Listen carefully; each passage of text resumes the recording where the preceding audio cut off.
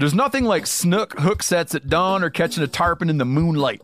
Find your next fishing trip made easy on fishingbooker.com and experience the magic of the Sunshine State or any other destination on your fishing bucket list. Book a blue water adventure in search of sailfish or go snapper fishing with the kids. With over 6,000 captains and trips to choose from, planning your next one just got a whole lot easier. Download the Fishing Booker app on the Google Play or App Store, or visit them online at fishingbooker.com to book your trip today.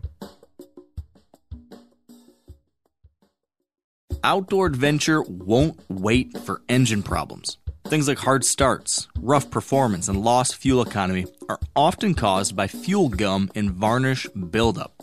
Seafoam can help your engine run better and last longer. You simply pour a can into your gas tank. Hunters and anglers rely on Seafoam to keep their engines running the way it should the entire season. So pick up a can of Seafoam today at your local auto parts store or visit seafoamworks.com to learn more.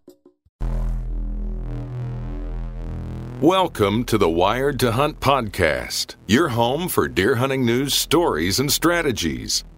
And now, your host, Mark Kenyon.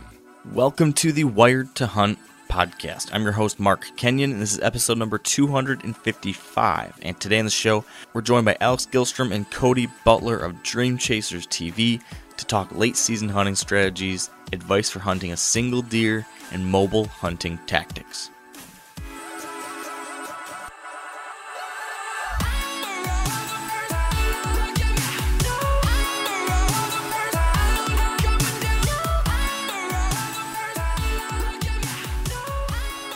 All right, welcome to the Wired to Hunt podcast, brought to you by Onyx. And today, we're going to be joined here shortly by my buddy Alex Gilstrom and Cody Butler from Dream Chasers TV. And we're going to be chatting with these guys about late season tactics. We're going to be talking about some public land hunting ideas, some run and gun techniques, and a whole bunch of things in regards to hunting strategies. We're also going to be diving into a few stories of some of Alex and Cody's recent successes, including something you might have seen in the most recent issue, or maybe it's 2 issues ago, of North American Whitetail. Cody killed an absolutely stunning whitetail last year, and that story was featured in the magazine, which is pretty cool, and it was written by Alex. So double cool there. So that's a story I definitely want to dive into. It's a buck they call Longhorn. But before all of that, we do have my 9-finger buddy Dan Johnson with us for our pregame show, and I'm hoping the two of us can catch up a little bit. We haven't chatted in, I think, 2 weeks, Dan. So do you have good news to share with me? I'm assuming, I'm hoping, I've been wishing and dreaming that one of these days you're going to text me and say, "Hey, Mark, I finally did it. I bought a non-resident Michigan hunting license. I'll be there next weekend." Tell me that's what's happening. Nope, that didn't happen. I think what was our original bet? If I can ever quit my job and make the Sportsman's Nation like my full-time job, yes, then the promise, the pinky swear, is that I will come up and I will buy a Michigan tag and I'll hunt with you. Yes, that is the long-term plan. I'm trying to make it happen right now. Right. Yeah, that ain't gonna happen.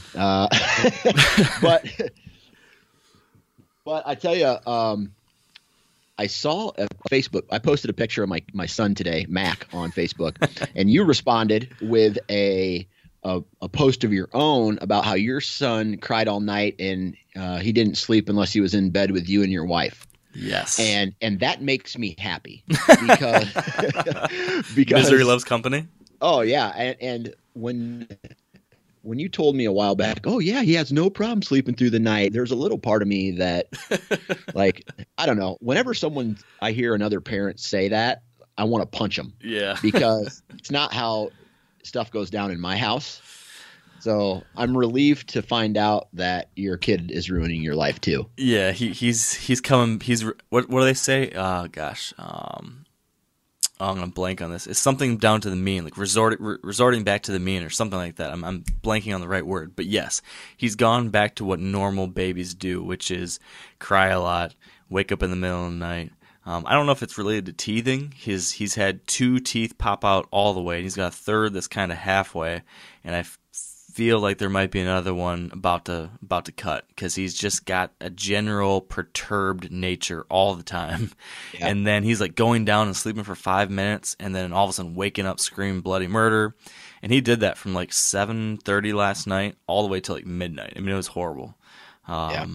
So that's kind of our recent fun with him. I tell you what, man, I was, on Facebook, you flip through the feed and then you have a memory that pops up. Mm-hmm. And there was a memory of like, I don't know, 5 or 6 years ago. It would have been 6 or 7 years ago of me and my wife. I think it was like before we were married. We just looked so happy and well rested and youthful. And then fast forward to like a most recent picture, we look like weathered and beaten down and emotionally drained. We're aging fast. Absolutely. That's I guess it's better than the alternative, though, I suppose. It is funny though. I was up at our deer camp last week, and I talked about this on the episode we did last week. But being in a place like that, it does just like now every day I see my son, I get reinvigorated and excited. So I'm not saying that's not the case, but when you go up there and you see the pictures of like me when I was a little dude, and you hear my dad tell the stories about when I was a little guy and going up there to camp and hunting and everything, like every time I think about that with Everett, it just gets me, I don't know, just on a whole nother level of excitement. I feel like we're getting really close to the point where he's, once he can walk, then I feel like that opens up a whole new set of experiences that we can share, that I'm just super excited about. So yeah, absolutely. It's good stuff. It's funny. Speaking of kids, though, I think you and me both need to train our kids a little bit better, because one of our buddies has got us topped right now. Ross Haas. Yep. He sent us a text, me and some of my friends, earlier today, and he quoted his wife asking his son a question. His wife's name's Kendall, his son's name's West. So Kendall said, quote, "Hey West, should we go get a Christmas tree and throw it in the back of the truck?" End quote. And their son, who's like 2, he responds, "No, we throw deers back in there and eat them for dinner." How good is that? Yeah, that is awesome. That's awesome. Yeah. Like, that's the perfect response. Here's what my quote would be. "Hey, Mac, did you flush?" Mac would say, "No." And that's it. Or, "Did you wash your hands, buddy?" "No." Well, straight to the point. Yep, absolutely. Oh, gosh. So check this out. Yeah. A while back, my wife says to me, "I want to go deer hunting." And I laughed because I thought she was joking. And so last year, or it was after last season was over, she's like, "I wanted to go hunting. You didn't take me. Why?" I'm just like, were you serious? She's like, "Yeah, I'm serious. I want to go shoot a deer so we can put meat in the freezer." And is that like a subtle underhanded jab at you or something? I don't know. I don't know. Right. So at the beginning of this season, she's like, "Hey, are you going to take me shotgun hunting?" And I said, "Are you serious?" She says, "Yes." I say, "Then yes, I definitely will take you shotgun hunting." And that's this upcoming season. Or this upcoming weekend. So I got a gun lined up. I got ammunition. I got the property. And the only thing that has to happen is that the weather has to cooperate, because it might be raining a little bit on Saturday. But Saturday and Sunday I have dedicated to taking her out to try to kill a deer. Now, here's her stipulations. Yeah, this is what I'm curious about. Right. She only wants to shoot a big buck. Oh, gosh. Well, what's up with her saying she wants to put meat in the freezer then? Well, I mean, obviously, Mark, we can kill bucks and, we can take the meat off them, this year. For me it didn't work out. But so I try to explain to her, "Listen, sweetie, you know how long it took, I may have walked in for like 2 or 3 days into my rut vacation, set up and, hunted this deer. However, it took months of planning and preparation to find out where the deer were moving, trail camera pictures, going back to the farm, blah, blah, blah, seeing if this, if there were even any quote unquote big bucks on the farm." And so she's like, "Yeah, I just want one like what you maybe what you have hanging on the wall." I'm just like, "Sweetie, you need to lower your expectations like you did with me, because Yeah, so we know she can do it. yeah.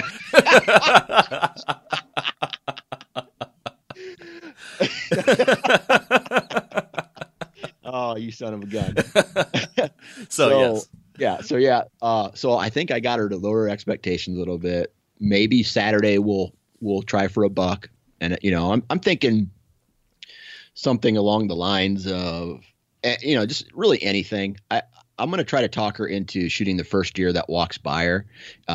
That may or may not happen, but then she said, if I don't shoot a buck on Saturday, then I'll shoot a doe on Sunday. And I said, sweetie, there's a chance that if you pass a deer on Saturday, that you may not get a second chance at this. She starts pulling this whole type of shit that I would say, right? like, it's not all about the kill. I just want to go out and enjoy the experience. I'm just like, what is going on? Because my mind is exploding at this point. And you're going to be sitting out there in the blind or the tree or whatever you guys are hunting from, and she's going to be telling you, now, on the Wired Hunt podcast, I heard that we need to be careful about our exit route out of here tonight. Do you have that planned out right, Dan? Or she starts correcting me when we step into the timber. She's like, hey, your scent's going the wrong way, buddy. Yeah, what if she's just like a deer hunting ninja, and you get out there and she's like telling you all the things to do, and then you shoot a booner the first night she's out there? Yeah, right? That, I don't know. Like, I feel like if let's say Gnarly Charlie shows up, just hypothetically, I can see myself going, Sarah, look. Your pride just couldn't handle that hit. Right, absolutely. Just imagine a wall full of deer, and then the biggest buck on the wall, because I would have to get it mounted, right? Yeah. The biggest buck on the wall is, oh man, where'd you shoot that one? Well, I didn't shoot that one. My wife did. Man, I love you, Dan, but I'm hoping so badly that she does that. Oh man, that's funny. Well, that would be awesome. So not too far from where we're going to be hunting, right?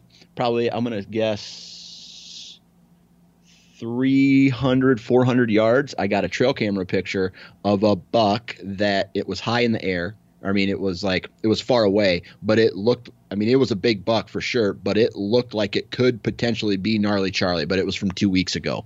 Wow. So it may, but the good news is that recently in that part of the state, there has been 11 or higher inches of snow, 11 or more inches of snow. Wow.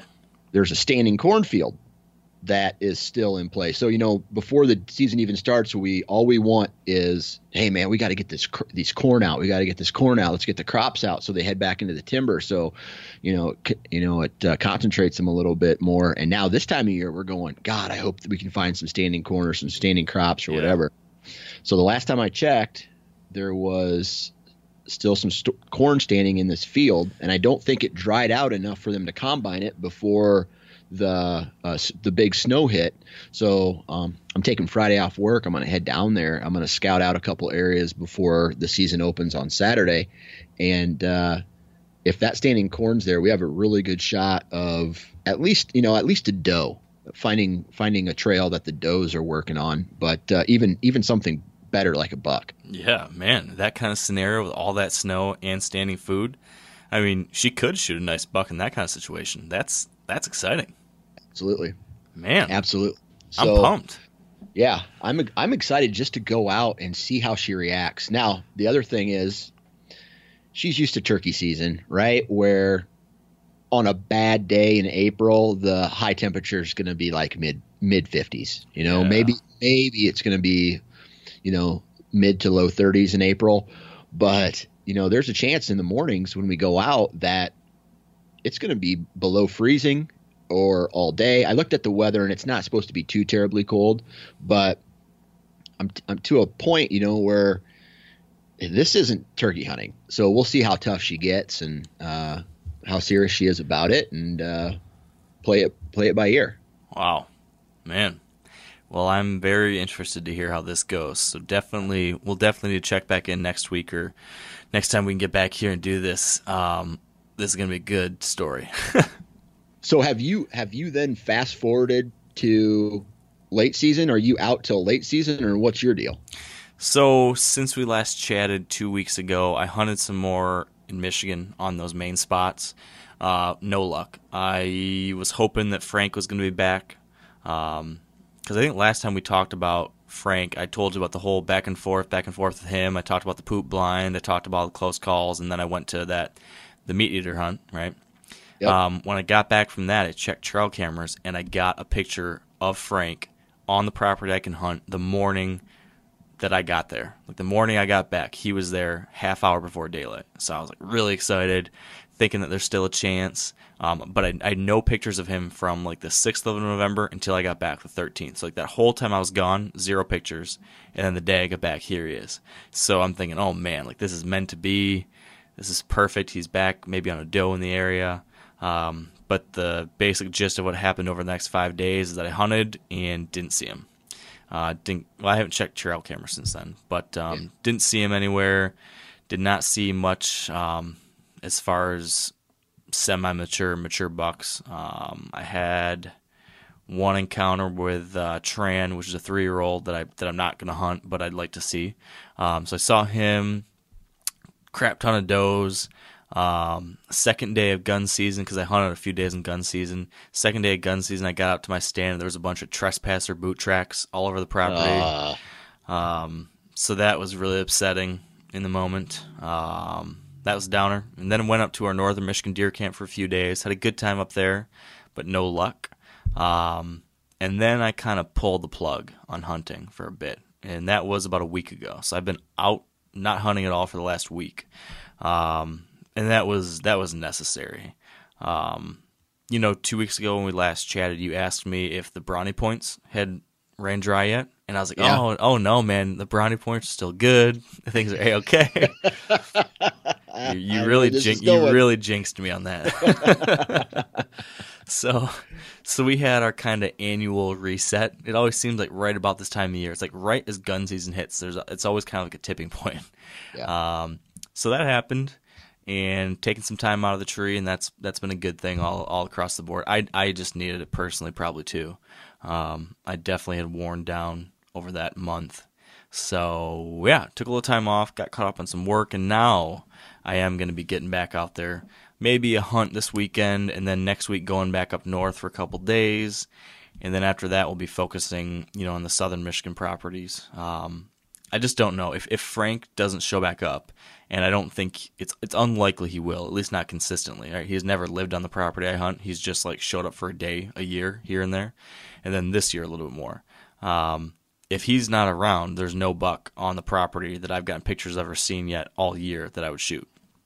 So it's basically probably I'm just going to shift to doe patrol and just start kind of aggressively targeting does, because this is a property that there's too many does. Every year I say I'm going to take a bunch of them off, and I try to get some friends out to take some off, and I always get some, usually between 2 and 4 a year, but really probably could use more than that. So this year maybe finally is the year I can really do a better job managing. So that's the next couple of weeks probably hold for me on that standpoint, and then maybe get to that West Michigan property another time or two. There are bucks to hunt there. Just going to be kind of a scheduling thing. Got some funky travel coming up. So You got good late season food sources? Yeah, I do on both those spots. The main property I hunt, the down south property, I plant some food plots which are good, and really they're mostly focused for late season. It's always been great for late season, but the downside this year to that is that usually I've got like the best late season food source in the area because I've got a couple acres of brassicas and stuff, really good late season food. Well, this year a farmer kind of nearby planted a cover crop on his place that is all like turnips and brassicas and stuff like that, radishes, and the deer are piling into that. So I'm kind of second fiddle. I'm like the little appetizer. That's like dinner. So I don't know how that's going to impact things. I think deer will still hit my plots. It's just not going to be like in past years, I don't think. So we'll see how that impacts things. And that's kind of what the rest of the season looks like for me. I don't have super high hopes from a buck standpoint, but definitely would love to shoot some more does and fill the freezer, and that'll be a fun way in the season. So that's awesome. At least as of right now what it looks like. Cool, man. That's awesome. Anything else on your front? The only thing that I can think of is we are recording this on a Tuesday, which is Giving Tuesday. Yes, Giving Tuesday, and I just want to really push people. We all say we have busy lives, right? And we don't have a lot of time to dedicate to something that's outside of our family and work, like a conservation organization. But one thing that's very easy to do, and if you have money that you can spare and part with, money works too, right? So don't be afraid to donate some money to an organization. Like I think today on Instagram you mentioned QDMA or Backcountry Hunters and Anglers are the two that pop out. Something that you're passionate about. It doesn't have to be that. I mean, Ducks Unlimited or Whitetails Unlimited, or anything that's maybe a local state park that you enjoy hiking on, something like that. Every penny and dollar helps. So if you can, do it. Yeah, man, that was exactly what I wanted to close with. So thank you for mentioning that. And yeah, there's a lot of organizations out there doing good work that need help. They need time and they need resources. They need funding. And so today's a great day to do it. My wife and I kind of did a little brainstorm this morning and we each kind of nominated a couple different organizations that we want to donate to, and did that. And it's kind of a cool way to just give back. And of course you can do that any time of year, but it's nice to get a reminder like we have today. Gosh, I mean, we're spending a bunch of money on Christmas gifts and things like that, but I don't think you can spend any better money than money that goes back to fish and wildlife and wild places. So, right. And we take away from that resource throughout the season, whether it's, an animal or a fish or whatever, we take from that resource. And very rarely do we ever give back outside of license and tags. So it's just it's something extra that we can all do. And, it does a lot. And if we kind of spread the word and we all do a little, it becomes something big. Yeah. So let's do something right here. I'm going to do a little calculation here, and I'm going to ask every single person listening. Now, I know not everyone's going to do it, but I'm going to be optimistic and say that everyone's going to do it. If we take, maybe what the last podcast downloads had, and let's say everybody donates $10. If I can get every one of you guys to donate $10 today, just $10, the people that just downloaded the podcast last week, we would be pushing up towards $500,000 to conservation. Wow. So we can raise a lot of money. Like we can each one of us doing a tiny little thing can make a big difference if we all collectively do it together. So, I mean, that's a cool opportunity. Dan, you did an awesome thing this last week where you just said, hey, I got a goal to raise $1,500 or something like that for QDMA. And just through Instagram, like telling people, hey, just donate to this thing. Just like that, you were able to raise over $2,000 for the Quality Deer Management Association. So I think you and I are fortunate. We've been given the privilege of having a platform where we can talk to people, and a lot of people listen. And I think it's cool to see someone like you using that platform for something good. And I hope maybe today we can use this to just, give a few people a reminder to give back too, like you and I are trying to do, and I know a lot of other people are trying to do, and it could make a substantial difference if we do that. So yeah. I'm rambling now. And I just want to say, I want to end with this, because yes, we're talking to, a lot of average Joes out there, but if there's anybody in the industry, whether you own a hunting company or you work for a hunting company or you are another, let's say, like influencer or quote unquote celebrity, and you're not currently helping promote conservation, you need to be. That's it. There you go. Straight from the mouth of Dan Ninefinger Johnson. So with that, we will take a break to thank our partners, and then we will get Alex and Cody on the line to talk whitetails, to talk late season, to talk public land. And man, if the stars align, maybe one of them will have a story of a very, very recent kill. I'm hoping I'm hoping that will be the case, Dan. Before we get to those stories, though, I want to take a quick second to thank our friends at Whitetail Properties. And I wanted to mention a recent video of theirs over on the Whitetail Properties YouTube channel. This one is of particular importance to me this time of year because December typically, for me, as I was talking about with Dan just a second ago, that's when I usually like to start trying to put some does in the freezer. And when I'm doing that is usually the time of year when I've got time to go ahead and butcher my own deer. Sometimes when I'm out there hunting in October or November and I'm traveling all over the place, I have a hard time having the extra availability as far as time to get that process myself. But in December, I like to do it and enjoy the whole process. I would like to do that even more. So this video that Whitetail Properties just put out is all about this deal, processing your own animals. In particular, talking about how to break down a deer's hind quarter. Dr. Craig Harper is actually the one in this video. If you know who I'm talking about, you know he's just a great guy to listen to. And he actually shows how to process a deer's hind quarter while that deer is still hanging up. So I typically quarter my deer out, break them down, and then, process it on the table. He talks their way to do that while they're actually still hanging, which is a pretty interesting way to do it. So head on over to the Whitetail Properties YouTube channel. Check out this video. It's titled How to Process a Deer's Hind Quarters. And if you want to learn more about the other things they have going on, visit whitetailproperties.com. All right, here with me on the line, I got rid of Dan, and I pulled in two way more interesting people. I've got Cody Butler and Alex Gilstrom. Welcome to the show, guys. Hey, thanks for having us. Yeah, Alex, we've had a lot of good times over the years at different conventions and things along those lines. So I've known for a while now that I wanted to pull you in here to the podcast to chat. So I'm glad this is finally happening, and I'm glad that you brought your buddy Cody along because the two of you, it seems like have been having a good season, a good couple seasons, and I was hoping we could dive into all of that. But I suppose before that, Alex, would you be willing to give us a real quick intro to who you are, what you do in the hunting world? Because I know that you and Cody do some things together, and then, of course, you're doing some other interesting things with our wonderful partners at Whitetail Properties.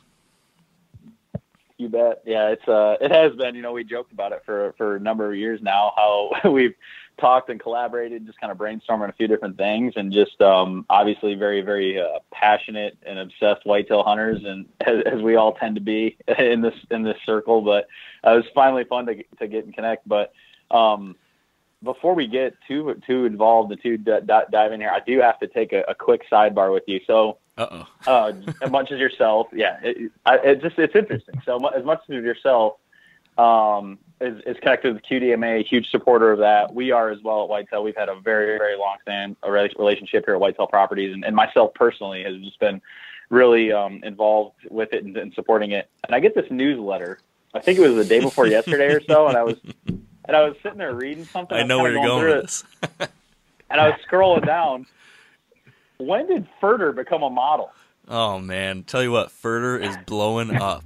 He is absolutely blowing up. I mean, it's a little bit embarrassing because I kind of introduced him to the hunting world, I feel like, and now he's outshining me by far. And it's been it's like he's standing on your shoulders to just go above and beyond. It's been a knock to my pride, but I'm glad for it. Yeah, man, he's the great big QDMA model now on the newsletter and on Instagram. And you see how he rocked the face paint too. Like he really goes pretty hardcore with it. Oh, it was the authenticity and the intensity was off the charts. I mean, he was on another level. Yeah, man, Furter, he's the legend. Oh, that's all awesome. Right. Well, I digress. But with that, I had to give Furter a little jab there. I know he's been a longtime great friend of yours, and he's become a good friend of mine. And it was just I couldn't believe it. I had to jab him a little bit when I saw that. Oh yeah, there's no better way to start the podcast. So tell us a little about you, though. Back to your original question. I got my start very just kind of worked my way up. I had no real connection to the outdoor industry or anything like that, and basically just through persistence and basically pestering, called as many companies as I could for as long as I could until someone finally gave me the time of day and let me let me kind of hear my spiel and where my passion was and what I wanted to do. And it actually, it all started with a phone call back when I was kind of in high school, and finally got connected with a company and kind of asked what things that they look for in professionals in the outdoor industry and how to get in and all this and that. And basically, long story short, the two big resounding answers I got was, a good business acumen, good business skills, as well as writing skills. So that's what I honed in on. I've always kind of had like an innate or natural attraction to writing and just, I guess, storytelling. So that kind of was a natural evolution for me. And then obviously picked up a little bit of photography, videography along the way too. But those are the things that I concentrated on. It kind of led me to a career at ScentLok for a number of years, 6 years. And then throughout those years, kind of continued to develop writing and exploring storytelling in different ways on different platforms, whether it be social media or magazines or articles or whatever. And that's continued to kind of evolve and kind of grow as that's kind of come on. And then 3 years ago now, Whitetail Properties approached me with an opportunity, and it was kind of a way for me, just like yourself, Mark, born and raised in Southwest Michigan. Absolutely love my roots there. My entire family's there. And our outdoor heritage, it's something you've talked about on the podcast a lot, and it's couldn't be more true. Just the richness in how deep our outdoor heritage and passions for the wildlife and the outdoors go there, and it's just kind of something that everybody does, and that's what makes it so special. It can also make it very frustrating. I knew there was a butt coming. Especially during the deer season. So anyway, when Whitetail Properties kind of approached me and started doing my list of pros and cons and where things were and where I wanted my career to go and kind of evolving, they asked me to come take over all creative as far as the video department and our marketing department here. And it was a chance to relocate to Pike County, Illinois. So that wasn't a bad thing.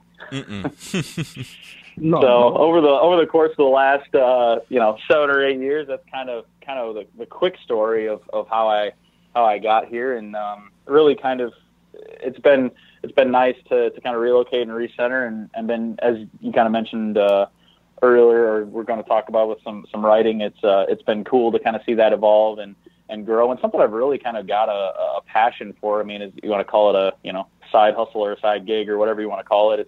It's been something that's really kind of grown and evolved over the last few years, and been doing a lot more projects digitally and with print and magazines and other things like that. It's been just a lot of fun to kind of talk about how I do things and how I make it work out there, and kind of just go from there. Yeah. And speaking of your writing, it was a piece of your writing that I was reading, a few weeks ago, that just reminded me that I needed to get you on the podcast and that I had to get Cody on the podcast, because that was an article you wrote about a hunt that Cody was on, and you actually got to be a part of it, filming him, and then you told the whole story there in North American Whitetail Magazine. So, Cody, then, can you give us a quick intro to yourself, and then also maybe how you and Alex started working together with Dream Chasers and everything? Yeah, definitely. So, born and raised out here in Nebraska, right on the Kansas-Nebraska border. So, I always kind of joke around and tell people it's almost like living in Iowa, because I can kill a deer in Kansas and then 2 in Nebraska, so I can get 3 every year. That's nice. So it's kind of a cool deal out here. But no, I grew up in a hunting family. Just always had a huge passion for it. If you would have told me, when I was younger that I would get into video and photography, I would have told you were crazy. Just didn't have a passion for it when I was younger. Until a guy moved to town here that was actually filming for the Archer's Choice with Ralph and Vicky, and he asked me to become a part of their team and started filming, and just fell in love with it, realized I had an eye for video and photography, and it kind of took off.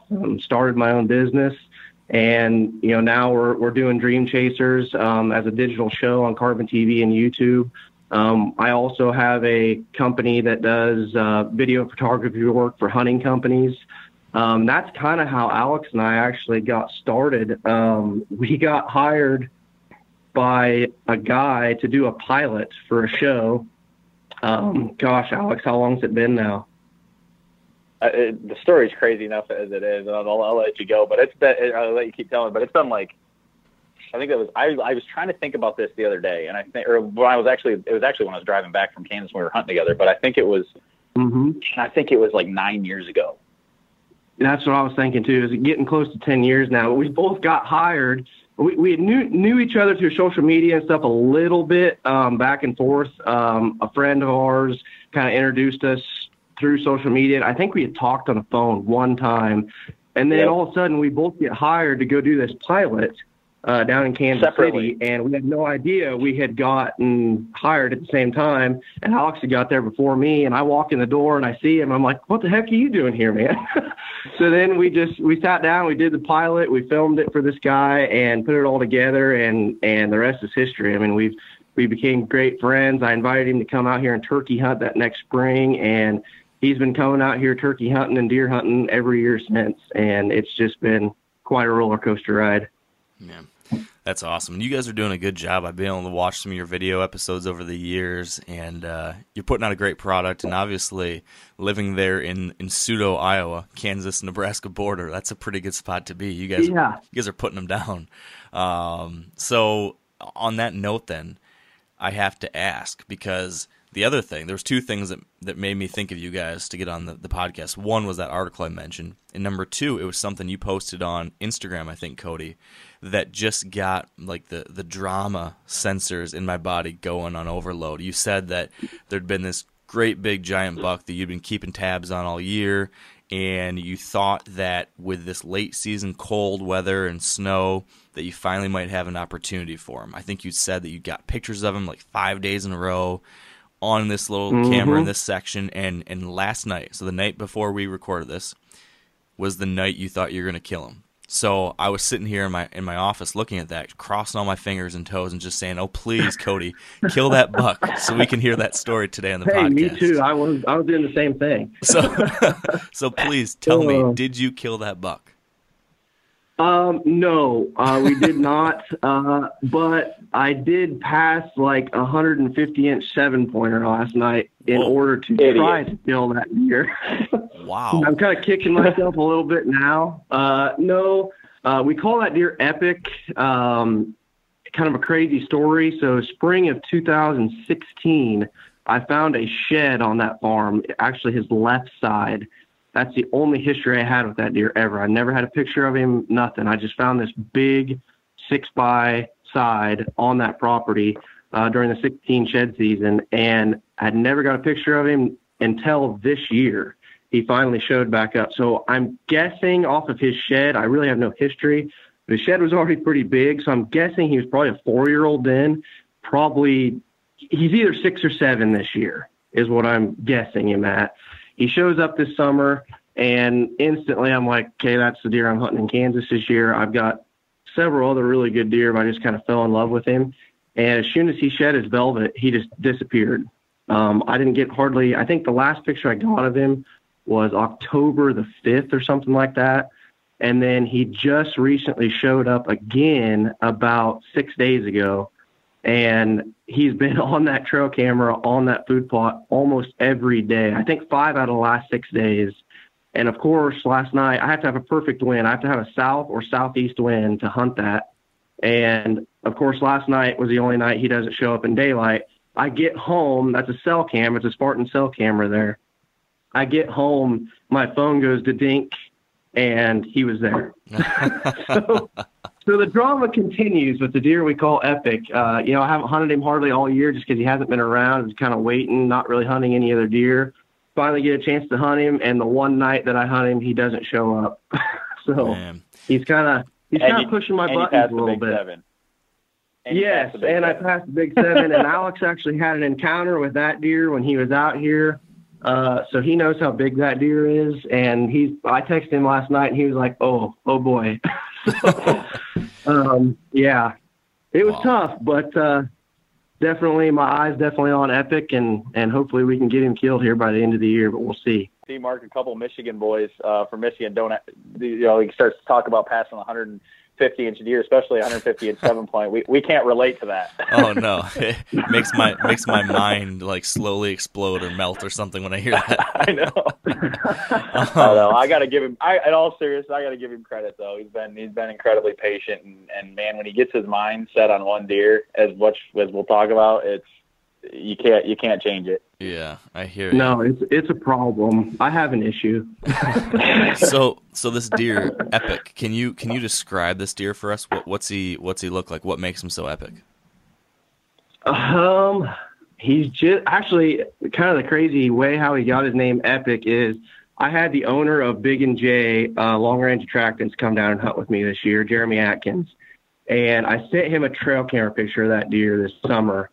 And he texted me back and goes, "Man, that deer is so epic." And I was like, "Bam, there you go. There's his name." So we just kind of started calling him Epic after that. He's actually a mainframe 6x6, really tall and narrow. His right side is kind of goofy. He's got a big split brow on that side, and his G2 on that side is only like, I don't know, maybe 3 inches long, 4 inches long. It kind of curls back. And then the rest of his tines are real big on that side. And then his left side is just a real big 6-point side. I mean, he's got 6 points on that side. He's got a big 2, big 3, big 4. I mean, he's got everything you ever want. He's heavy mass. I actually got his shed. I'm looking at his shed right here in the house. And I mean, clear back in 16 when we found that side, I mean, I think I scored it at like 77 or 78 inches. Oh, wow. Back then. So he's special. His beams curl up really way high in the front. He's just a really cool deer. He's an epic deer. So wow. So this spot where he's been coming in these last 5-6 days, why do you think that's happening? Can you describe that area and then how you had set up on it? Yeah, I actually tried something different there this year. I've had a food plot there for a few years, but it's kind of been an early season spot because this farm is really good early season. This year, I decided to try to put a late season plot in there because I wasn't going to hunt the early season quite as much. And it just seems to be working really, really well. I think it's only a half-acre food plot, and it's a mix. I believe it's triticale, black oats, and winter rye, a mix that I put in there. And on a half acre last night, we had 32 deer on a half acre food plot. It's just been a magnet right there. All the neighboring farms were soybeans this year, and those crops are obviously out. And my property there was corn. So I've got this little half acre rye field, and then I've got the corn field. So I basically got all the winter, the good winter food sources on my place, and the rut's really starting to wind down here. And I think those deer have just found it, and it's become a magnet right there.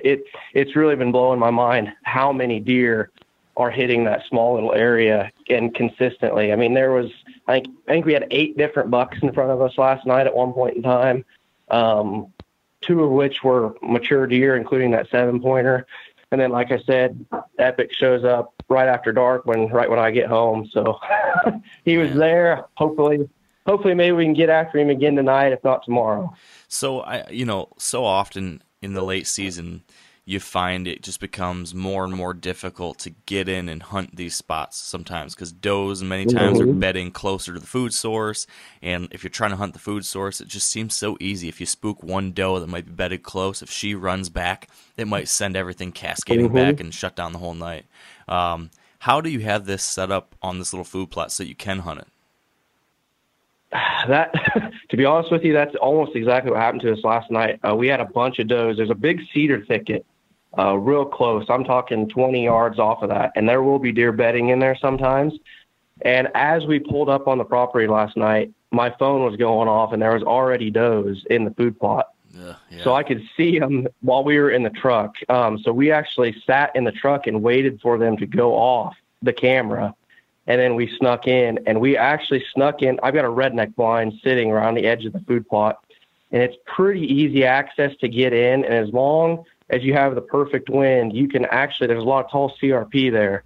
and you can actually sneak into the back door of this blind really easy with deer bedded close. We actually got up in the blind, and I started scanning, and we had, I think, 7 does bedded within 80 yards of us and got in clean. Wow. So it's just a deal where you got to go in really early, just got to take your time. Like I said, there's really tall CRP there, and you can kind of come right in the back door of that blind. Super easy to walk in. It's just one of those spots that's just money for getting in and out. Wow. So then what's the game plan moving forward then? He showed up after dark last night. What are you going to do now? Well, to be honest with you, rifle season opened up today in Kansas, and I really want to kill him with a bow. As much as I want to kill him with a bow, I'm not going to pass up an opportunity to put a deer like this on the ground. Not sure if I'm going to be able to hunt him tonight. We've got a west wind tonight, which is not very good at all for that spot. We got actually a northeast wind tomorrow, which I can get away with a bow or a gun. I've got a blind sitting off that food plot about 100 yards as well. So whether we go hop in a tree stand on the other side of that food plot tomorrow with a bow or break out the old gun, not sure what I'm going to do yet, but we're just going to keep watching that Spartan camera and kind of let him tell me what he's doing. I really thought last night was going to be a night because it was about a high of 26 degrees yesterday, real cold. We got highs in the 40s now, so I thought last night was going to be the night, but he's been showing up. He showed up the other day at 4:50 in the afternoon. It was 50 degrees out. So he's really got no rhyme or reason to what he's doing. I think the biggest thing is just being persistent with him, being smart, only going in there on the perfect days, the perfect winds, and not boogering him up. And eventually, I think if I'm just persistent and patient, we'll be able to put him on the ground. Yeah, is that kind of the name of the game for you when it comes to, I feel like we're really close to being able to say that we're transitioning to the late season. I mean, we're still in November as of right this moment, but I think that most people are kind of transitioning their mindset to the late season kind of hunt. So what you just described there, is that what you're typically doing this time of year, whether it's a specific buck you're after or just waiting for any mature buck, or if not, what else would you add as far as your general late season tactics? Honestly, I think that's a great late season tactic, just being patient. But in all honesty, as far as, like we talked about earlier, I get pretty obsessed with a certain deer every year. After we killed the deer that we were going to talk about later that was in the article last year, I told myself, this year I'm just going to go out and I'm going to shoot, a good mature buck. I'm not going to be picky. Well, I actually told my mom that. She looked at me and laughed and said, yeah, right, you're going to get a picture of a deer, that just gets you going, and that's the deer. But like I said, I kind of have a problem when it comes to that. I think, honestly, when you get fixed on a certain deer, patience is the biggest thing you can possibly do. It took me, I followed the deer that we're going to talk about later for 4 years and hunted him for 2 years. And I only hunted that deer maybe a handful of times in 2 years on the perfect conditions. And we saw that deer almost every single time we hunted. So I think being patient, being persistent. Now, obviously, if you're hunting, a small tract of land or public land or something like that, a lot of times you can't be as patient because somebody else might be in there hunting. Luckily I've got some pretty good neighbors in the area. The property to the east of me there where Epic is living, nobody can hunt. So it's there's not a lot of pressure there, I guess I'd say, so I can be patient. But, if you're hunting private ground, you got good neighbors, stuff like that, I think patience is the biggest thing you can do. Hunt really smart. I think Alex can kind of say the same thing. When he comes out here, he stays very persistent. And I think, like I said, just patience, I think, is the biggest thing you can do when you're hunting a single deer. And just, when you're hunting these 5, 6, 7-year-old deer, you booger them one time, you might not ever see them again. So I definitely think that's what you got to do, is be patient. Yeah. Yeah, I've certainly seen the same thing. What about, you mentioned the fact that you've got this rye field, rye and black oats and triticale or whatever that's called. What, as far as like food sources, right? So much of our late season plan is around those food sources. Where you're at in Kansas, what's the kind of progression of attraction as far as what deer are keying in on at this time of year for you guys out there? Is it usually the corn like you mentioned, or what are the different things that you're focusing on? Late season like now, if you're doing food plots,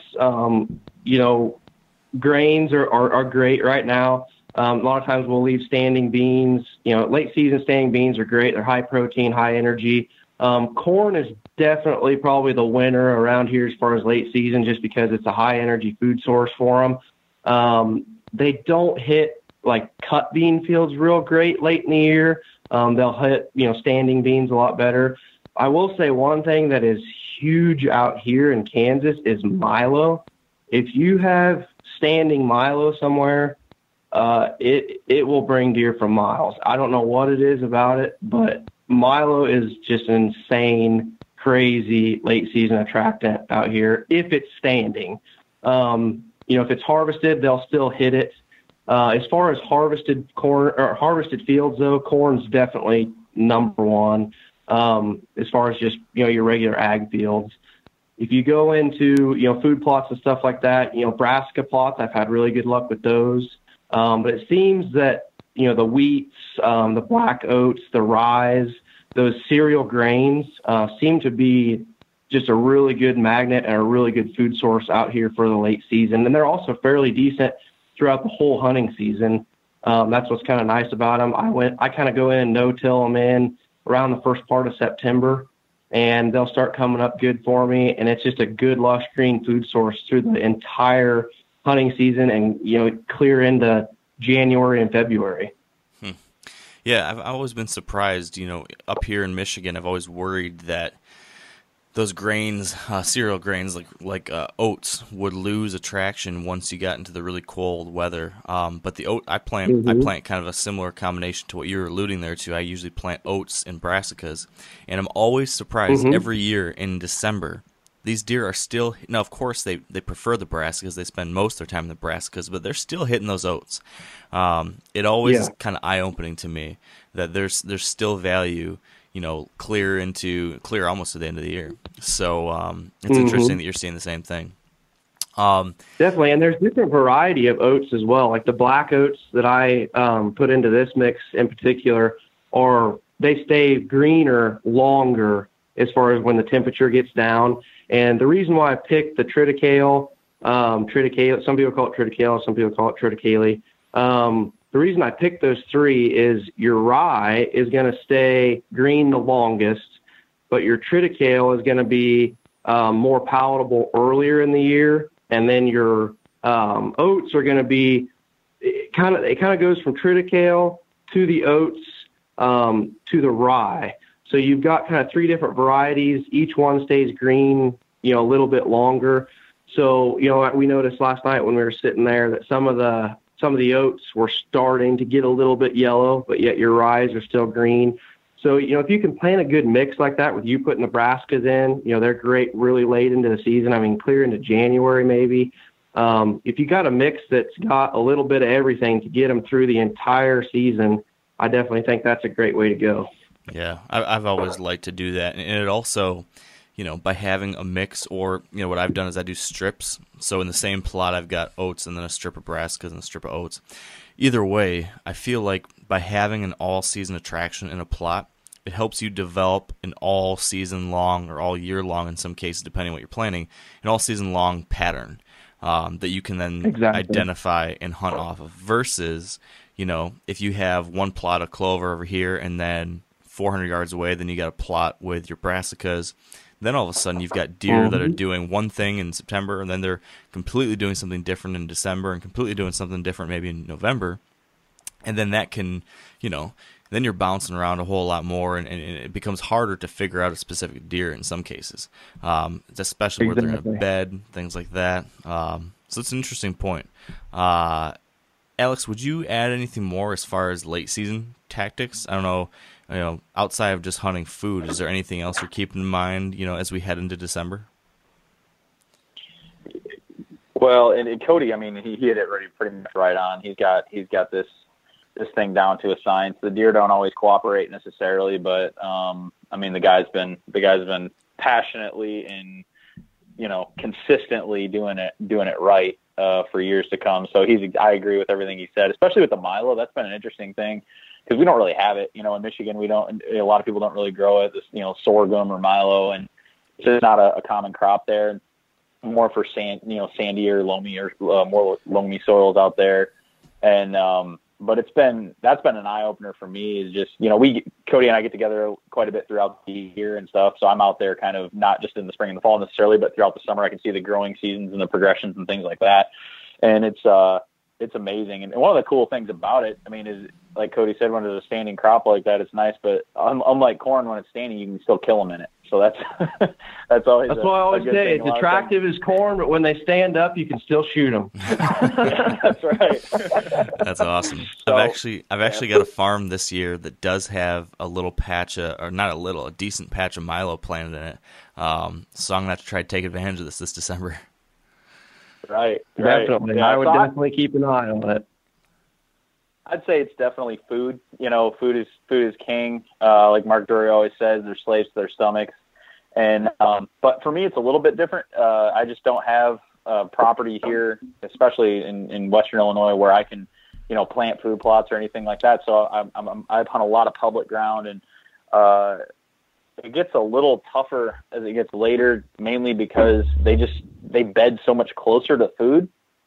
Depending on the pressure, it's actually kind of weird. I almost prefer more pressured areas in the later in the season than unpressured areas, because it still forces them to bed a little bit farther away from the food sources. So you have more opportunity to get tighter to that bedding or tighter to that security cover and have less of a chance of bumping them when they're on unpressured property, especially when it's late and they've got plenty of food around.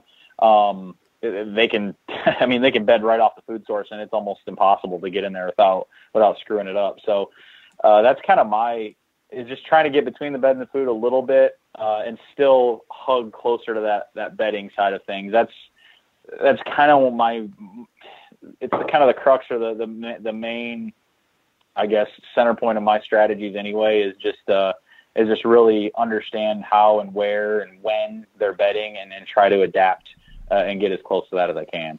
Yeah, and I feel like both of you guys mentioned this, and it's worth, I think, noting again, so much of this late season time period, of course, food is king, like you said, Alex, slaves to their stomach. But then because of the pressure aspect, I feel like even more so than any time of the year, picking your days is more important than ever, as far as making sure that the times that you do strike really have to be well timed, because I just don't think you can get away with any more mistakes at this point. Once you get to December, these deer have been hunted for several months, probably. They've dealt with a lot of humans, probably. They're very pressured. They're very on edge, especially a mature buck. He just is not going to tolerate things. Maybe he tolerated a little bit in November, but once December rolls around, all he wants to do is refill his stomach, get fattened up for the winter, and just avoid anything that's going to bug him. And so I just think being careful about, just like you're doing, Cody, not going in there if things are not just right, like waiting for just that right situation to get in there after him. Whether that be the right wind. It's not easy. I was getting pictures of him for 5 days in a row in daylight. So if you think it was, it was very difficult not to go in there and try to hunt him, but at the same time, I know that if I go in there when it's not perfect conditions, it's not a perfect wind, and he smells me one time, or he watches does smell me and blow and take, something like that. One little slip up and he might go, not show up at all or go nocturnal on me. And it's just not worth it. Just from experience in the past, like we were talking about the deer we'll talk about here later, like I hunted him 5 times that whole entire year, and we saw him every single time and finally killed him on the 5th time. So patience and waiting for those perfect moments is definitely key. Yeah. So let's talk about this buck. This is the buck you call Longhorn, and I want you to tell us this story from the very beginning. And then Alex, you in the background listen to him, and whenever he gets something wrong, or whenever he's not quite coloring things as much as being a friend in the background, feel free to jump in and be like, no, you weren't that calm, you were a mess, or whatever it is. Well, and that's the thing. Like, I will say, it's so funny because it's like it's funny, we're joke, like we're so close, and like even what's so cool about our friendship and just the way we get to hunt together and do dream chasers and things like that, and it's like our families have like become like our moms talk all the time and her friends, like my dad, like we come out and our dads hunt, we hunt, like it's become like this big family thing. So I know him super well, and it's so funny to watch how like he ties himself up in knots almost with anxiety, just because he's like, oh, well, this one's wrong here, but I got to go hunt him here, but I know he's showing up here. And it's just like this back and forth, like we all do at different times. But the one thing I do have to tip my hat to him for, though, is we talk about patience, and that's kind of what he's going to get into. But he is a much more patient hunter than I am. I probably take risks a little bit more or get a little bit more aggressive on certain times and certain things, and it's probably cost me then. So I've learned definitely some patience is key, but I'll definitely make sure that I'll make sure he's staying on point. All right. So with that, Cody, take it away. All right. So the story of Longhorn, he kind of starts. I killed him when he was 5 years old. So we first started seeing him when he was a 2-year-old. My wife and I were actually just around the corner from my house watching a big bean field on a place that we lease that is right next to our home farm. And we were actually watching a different deer, a real big 10-pointer out there. And this 2.5-year-old buck comes out, and he's already a 6x6. And he just he stood out from the crowd like big time. He was wide already, just had this really great looking frame. And I remember looking at my wife and saying, like, man, that deer right there is going to be special. Like, he's just got unreal genetics. To be a 2.5-year-old deer and be a 6x6 already is ridiculous. And when I say 6x6, I'm talking a perfect main frame, 6x6 typical, just beautiful, what you dream of. And he had this, real wide frame. And I remember thinking to myself, like, you grow up watching TV and stuff like that, hunting shows, and you see these big, wide frame bucks in South Texas. And he just instantly kind of looked like a Texas deer to me. So we called him Longhorn. And, not only that, he looked kind of like a Texas Longhorn because he was so wide with this little 2.5-year-old body. So anyway, I kind of knew at that point, like, hey, I need to really keep tabs on this deer, try to keep him on, our home farm and our lease right next door to our home farm, and hold him there, because when he gets to be, 4, 5, 6 years old, he's going to be a giant. So that year, I can't remember even what deer I ended up killing that year, but we watched him. We saw him several times. I had him, less than 20 yards. I don't know how many times that year. And every time I saw him, I was just mesmerized at how awesome he was. So then the next year, he explodes as a 3.5-year-old. He was like low 160s already as a 3-year-old. And I remember another friend of ours, Cody Jarrett, comes out here, and I'm filming him one morning, and Longhorn come down the river with a doe, and he was snort wheezing at other bucks and just being crazy, and ends up bedding down 20 yards right behind us. And he's, 160-inch 3-year-old. And I remember Jarrett turns around and looks at me. He's like, man, all you got to do is tell me he's 4. All you got to do is tell me he's 4, and we'll kill him right now. I'm like, no, like, we got to wait, we got to wait. So we saw him several times that year. We actually did find his 2-year-old sheds and his 3-year-old sheds. So moving on to now he's 4 years old. Most of the time up here, my home farm is kind of unique. It's part Nebraska, part Kansas. It's right on the line. So I can actually hunt him. I was hunting that deer in both states. Wow. So it just depends on where the block of timber that he was in, he could be in either state. So basically just depending on winds, depending on, how the situation was, we might be hunting him in Nebraska one night. We might be hunting him in Kansas the next. It's just kind of a cool situation right there. So we decided, because I do have a decent amount of pressure up here around my home farm, that as a 4-year-old, we were going to start hunting him. He was in the upper 70s. I got both of his sheds. Guessing spread, he was around 177 as a 4-year-old. And we decided we're going to start hunting him. And the crazy thing is, I did not buy a regular Kansas tag that year. I bought a landowner tag. And part of the property in Kansas that he was living on mostly is actually what we lease next to our home farm. So through a lot of the year when he was a 4-year-old, I couldn't legally hunt him where he was staying most of the time because I had a landowner tag. Now, why did you do that? Why didn't you get a exactly, tag? Mark? Exactly. Yeah. Because I don't know why I did that. Honestly, it was kind of a stupid decision on my part. But a good buddy of mine, remember correctly, I was able to hunt him in Nebraska, and that's where I was getting most of his summer pictures. Is probably why I did it, because I was thinking, I'm like, okay, well, he's going to stay more on the Nebraska side this year. So I'll get a Nebraska tag and hunt him with that, and get a landowner tag just because the fact it's cheaper for me. But it was a dumb decision. If I remember correctly, I think you had a project or you were doing something and we got busy doing something or whatever. And I think you forgot to apply, or like you had missed.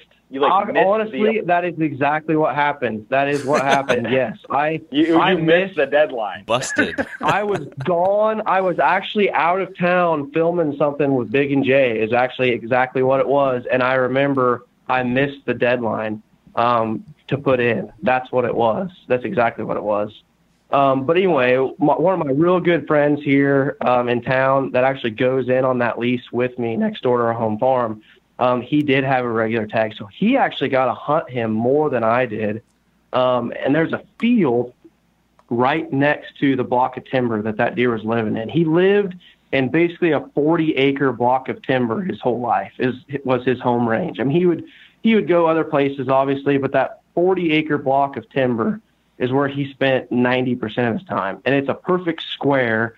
And it's difficult to hunt because he can literally, you can't really get too close to him in there because they can see you coming from quite a distance. And he can literally get up and say, okay, I'm going to cross the river and go to an alfalfa field. Or I'm going to go to this cornfield, or I'm going to go to this cornfield, or I'm going to go to this milo field. Like, there's really no rhyme or reason. There's so many ag fields right around that little block of timber that he would just go to whichever one he felt. And that's what made him so hard to pattern and so hard to hunt. But one of the fields is our neighbor's field that we don't have permission to hunt. And we were literally 10 yards inside the timber one night facing the timber. And he comes out probably 70 or 80 yards around. And this is when he was still a 4.5-year-old, 70, 80 yards around us, and ends up coming and stands 35 yards broadside, dead to rights, right behind us, but in our neighbor's field. Ugh. So we couldn't shoot him. And we've got footage of all that, and we ended up watching him for over an hour that night, chasing does. We actually had like a mid-140s 10-pointer that come out clear on the other side of the field and sidestepped with his head sideways, going to him like he's going to fight him. And Longhorn just stands there, never moves, just stares at him until he gets about 30 yards from him, and he just lets out the nastiest snort wheeze you've ever heard. And that 10-pointer tucks his tail and ran for like 300 yards across the field and went into the timber. That's all it took. It was the craziest night. But then we had another encounter that year where we had a doe leading him right to us, and he actually kind of bull rushed the doe when he got to about 50 yards, and she turns for her left and they ended up going around. I think we ended up having 6 encounters with him inside 60 yards when he was a 4.5-year-old, and just couldn't get him killed. It was miserable to watch him. So then we ended up finding both of his sheds that year. He lived good. He did have a limp, though, at the end of that year, and I was a little bit nervous. He had an injury either from fighting or just run himself down. And we hardly had any summer pictures of him the next year. And I was scared to death that something had happened to him. He got infection. he had moved. I didn't know what in the world was going on. And finally he started showing up. I can't remember. I want to say the end of August. I think he showed up last week of August, something like that. And then he was pretty consistent for a while. And he was right back in that 40-acre patch of timber. And, of course, that year I did get the right tag so I could hunt him. Remembered to put in. Definitely remembered to put in because he was in the mid-180s now, so I wasn't going to screw that up. But anyway, he did grow some, but he did not blow up near what I thought he was going to blow up to, but still just an unbelievable deer. And it was time. I was going to put all my eggs in one basket basically and just hunt that deer, and that's what we did.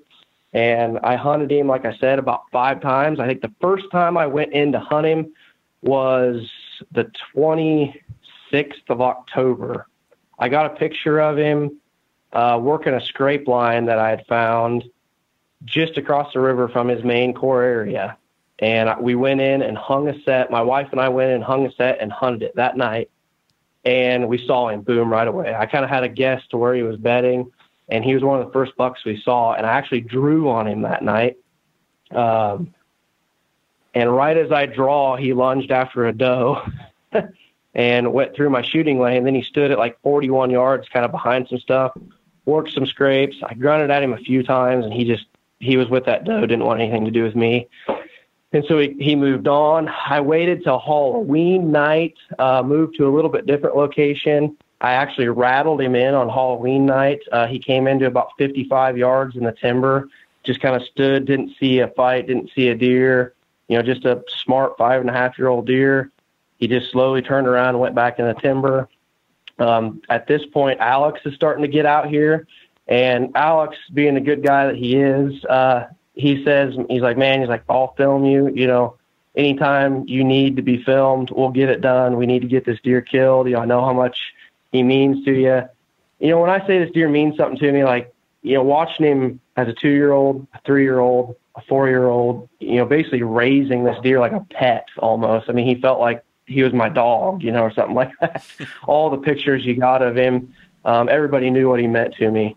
And for Alex, to sacrifice some of his hunting time to go film me, was awesome. He enjoyed it too. So I think, Alex, help me out here a little bit. Was it like the 3rd of November? When did you and I see him the first time? It was like it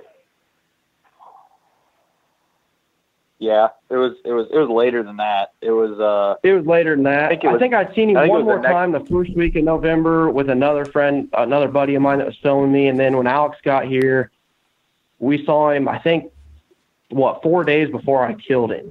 Yeah, it was like the 10th. It was like the 10th or 11th or something like that. I want to say 10th or 11th. Yeah, so we went in on like the 10th or 11th and had a perfect condition. Saw him again and couldn't get on him. He was actually out kind of with a doe again. Got a bunch of good footage of him, and I remember saying that night, like, you'd think I'd get tired of hunting this deer and seeing him, every time that we see him, but every time I see him, it just gave me that much more motivation, to get after him and get him killed. And back to the patience thing, after we saw him there, the winds kind of got goofy. It got warm. Conditions just weren't perfect, like we were talking about. I needed a north wind, a perfect north wind, and a cold morning. And I had a feeling I'd hung a set earlier in the year, clear back in the summer, real close to the edge of his bedding, that I knew I could probably kill him in a morning, but I had to have the absolute perfect conditions. And we finally got that on the 15th of November. And I got permission from the neighbor to go in and cross the river and come right in the back door to this place. And Alex and I have a deal. So every time something goes wrong, like we forget stuff or something just silly happens, we end up killing a deer. Like it's science that happens every single time. So we pull into the neighbors and we hear this weird noise. Like we pull into the field and we hear this weird noise, like, what in the world was that? And we get out. Well, the guy had just strung an electric fence in this cornfield to put his cows in there, and we hit the fence. and with the truck, and it just explodes like 40 yards in both directions, bent posts. And Jeez. we're like, oh my gosh. So I'm calling the neighbor at 5 o'clock in the morning, like, dude, we hit your fence. Are there cows in here? And he luckily was like, no, there's no cows in there right now. He's like, I'm putting them in there like tomorrow or something like that. Don't worry about it. We'll fix it, later when you get done hunting. And I'm like, oh my gosh, thank gosh. Yeah. Cause we're thinking like, man, we're not going to be able to hunt. We're going to have to fix this fence. It was, a crazy deal. So we kind of gathered ourselves, got our clothes on, and started walking in. We get to the stand, and our camera arm, so we're using a 4th Arrow camera arm, and they got this little cam lock on the bottom of them. Well, I wasn't paying attention, and that thing wasn't twisted on there very good. So when I go to lock it down, it unthreads, and the screw and that cam lock fall to the ground. Wow. And Like I'm like, 3 tiny oh my pieces. God. Like, Oh, these teeny tiny, the tiniest little things you can think of. I look at Alex, I'm like, I should have just stayed in bed this morning. This is ridiculous. And he starts laughing. He's like, no, man. He's like, all this stuff's going on. We're going to kill one this morning. I'm like, we were kind of laughing, at that point. So I climb all the way down, miraculously find these little pieces in leaves that are a foot deep, and climb back up. We get that situated. Then I go to pull my bow up, and my bow is literally caught on the bottom step of, like, the limb is caught underneath the bottom rail of the steps going up the tree. Wow. And we've I all cannot been there. I cannot get it unattached. I cannot get it off no matter what I do. So at this point, I'm like, we're almost hysterically laughing in the stand. Like, it's starting to get light. Like, we're like, this is unbelievable. Like, this is ridiculous. So I climb down again, unhook my bow, climb back up, pull it up, knock an arrow. We didn't even do an interview, I don't think.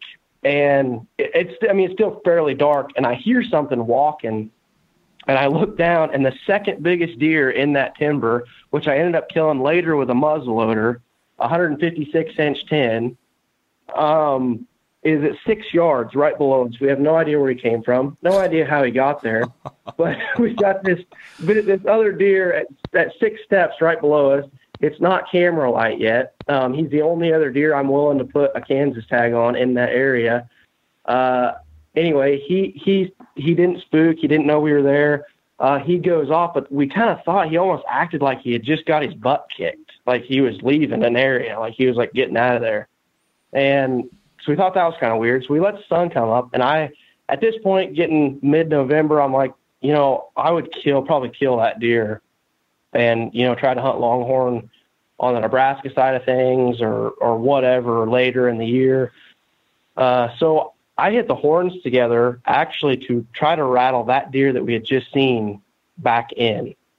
And I'm hitting the horns together. I hang them up, and Alex goes, hey, there's a buck in the field.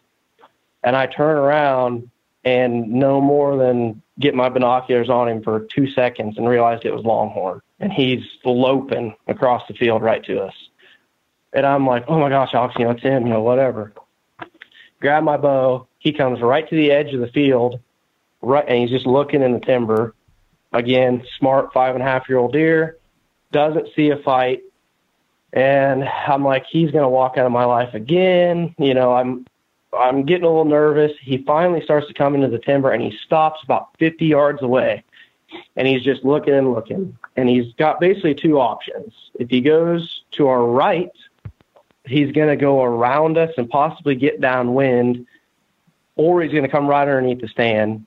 If he goes on this trail that goes straight and goes to our left, he's going to walk by first at 25 yards and then even closer when he comes around the front of the stand.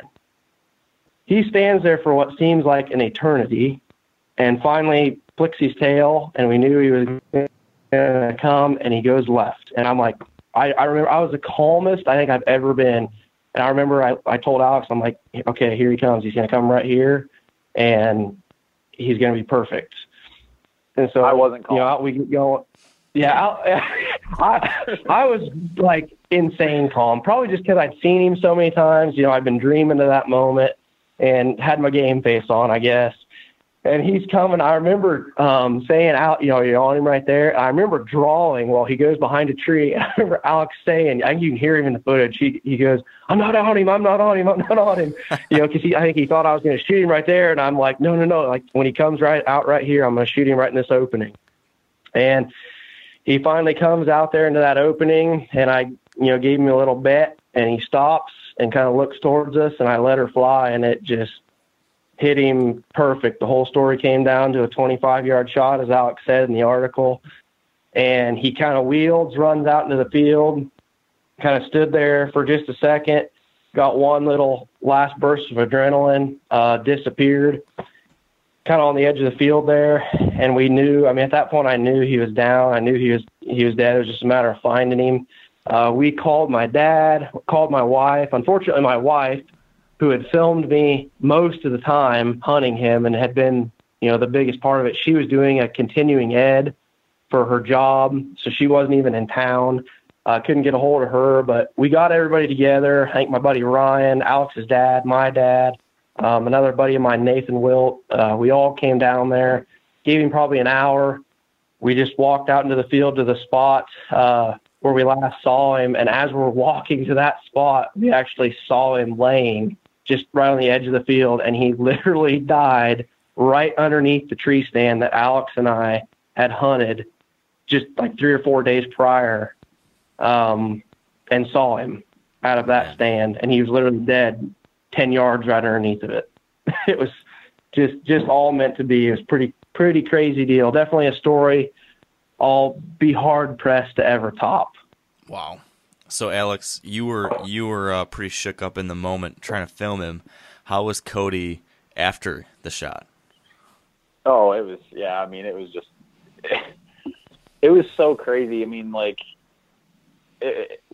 hard part is this block of timber around the edges, inside the timber. There's some blowdown and stuff like that, but it's not like it's crazy thick. There's little pockets, but all around the edges, it's pretty dang thick. So, I was having trouble. I was a little bit higher than Cody. Obviously, when you're setting a stand up to film, you're a little bit above him. I couldn't see. I didn't have the line of sight that Cody did. So Cody could kind of see him really well. And I was like, dude, we're not going to get this on film because I can't freaking find the deer. So I'm kind of getting more frustrated. He was filming literally around the tree too. He had the whole tree in the way. He did a great job. So finally, when I finally picked the deer up and then that's actually when I got on the deer and I was like, all right, we're good. I started to calm down and then we were in when it was go time. But once after the arrow hit him, we both knew instantly that he was smoked, and it was just a crazy celebration. We were laughing, high-fiving, crying, hugging. It was pretty. There was definitely a few tears involved. It was just one of those, just crazy. It was, and not to get super philosophical or anything, but it was at least with me, there's always times in the woods and life, whatever, where it's man, I wish I would have savored the moment more to have more of a memory, looking back at things. But in that, at that time, in that moment when it all kind of came to a point and it happened, it was, I remember actually having I just thought about it, I knew we would remember it for it would be a memory that we'd have forever. It was something I experienced. This is a big thing that we'll never forget. And it just meant a lot to everybody, all of our group of friends and Cody. And it was just, it was pretty unreal. Wow. Yep. I think the thing that I remember the most, it's almost iconic to me now, and so many people have, commented on, is, we realized we hit him. We realized we made a great shot. We realized, he was going to be dead. And then, I kind of lost my mind, got pretty emotional. And, I remember turning around, putting my head on the tree and, thanking God that this had, finally happened, that we put the story together.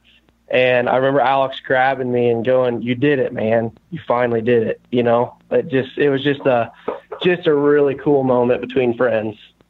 Wow. Yeah, I can't imagine. That's pretty special. I can relate to you, as far as having those long, multiple years of chasing one single deer, and man, it doesn't come together all that often. When it finally does, I know that's a pretty special thing. So, I enjoyed that story, although it's a little bittersweet because I'm thinking of a buck I hunted for 4 years that I won't get that ending for. But have we changed his name now to just like he who must not be named? Yeah, are we... yeah, it's exactly it. He's the Voldemort of the hunting world now. That buck. So moving on, personally and in this podcast, that you mentioned earlier when we were talking about Epic, you know, how so much of hunting one single deer for you is just about being patient.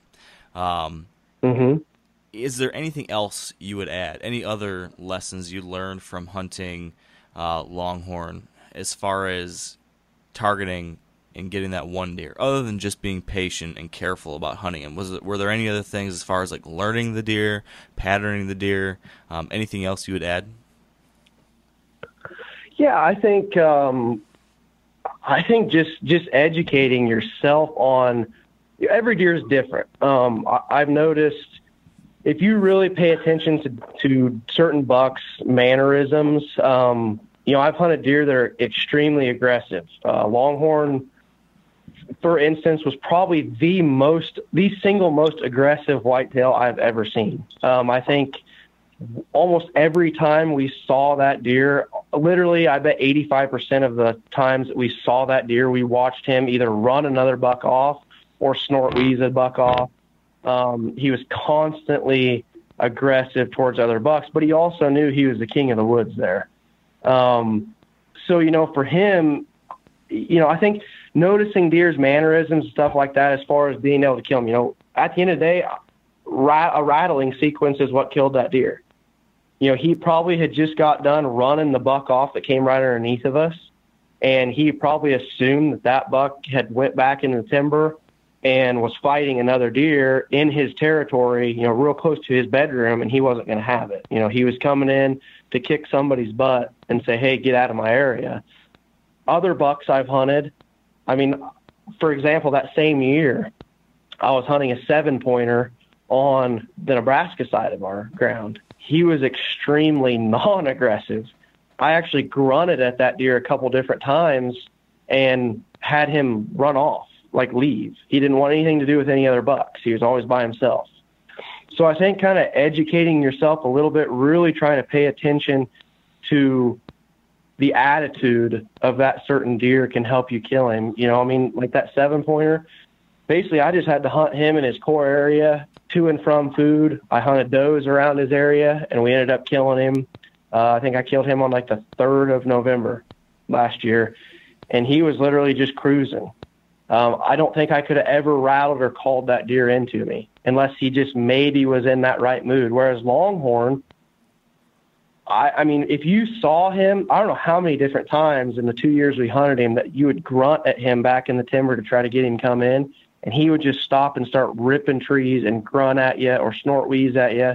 But he wouldn't necessarily every time come in because he knew he was the king of the woods. He knew he didn't have to.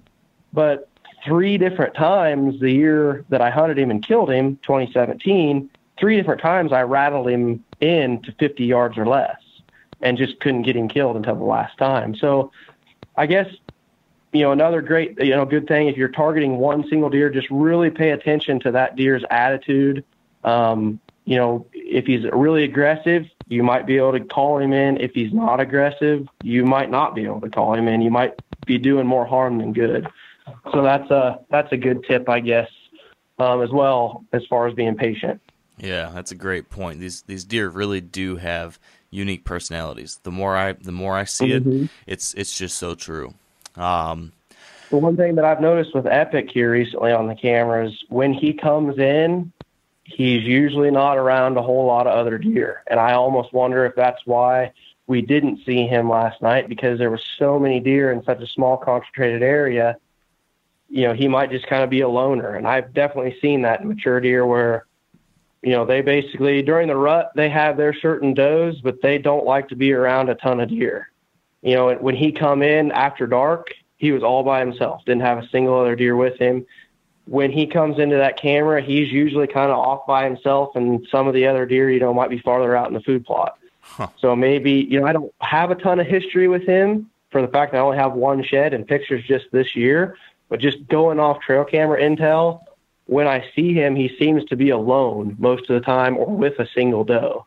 So, he might be one that's not very aggressive and doesn't like to be around deer. So that's another reason why I've been really patient and not being real aggressive at trying to hunt him. Yeah, that's a very interesting observation. And it's funny how you can, if you're open to paying attention to those kinds of things within trail cameras, and you're not just looking, oh, there's a big buck, but if you're actually looking at what's going on around it, you can learn so much more from those pictures, I think, that can help you understand a buck's personality, Definitely. maybe, or some of his tendencies. Before moving on to our next topic, though, I want to take a quick second to thank our partners at onX. And onX is the producer of the onX Hunt app. This is a mobile application that I have been using all season long and have been using it for a number of years now. If you're not familiar, you probably haven't been listening to this podcast because I talk about it a lot. But just in case you are new, this app will show you aerial views of your hunting area. It will show you topographic views. It overlays with the borders of private property and public property. It'll tell you who owns those places. It'll tell you what kind of public property you've got. It'll allow you to save waypoints, measure distances, measure areas. You can even take a waypoint and just text it to a friend. So when my buddy Furter is lost in the woods and he can't find his way to the tree stand, he texts me or calls me. He's all stressed out. He's sweating. Maybe he's got to go to the bathroom and he didn't bring any toilet paper.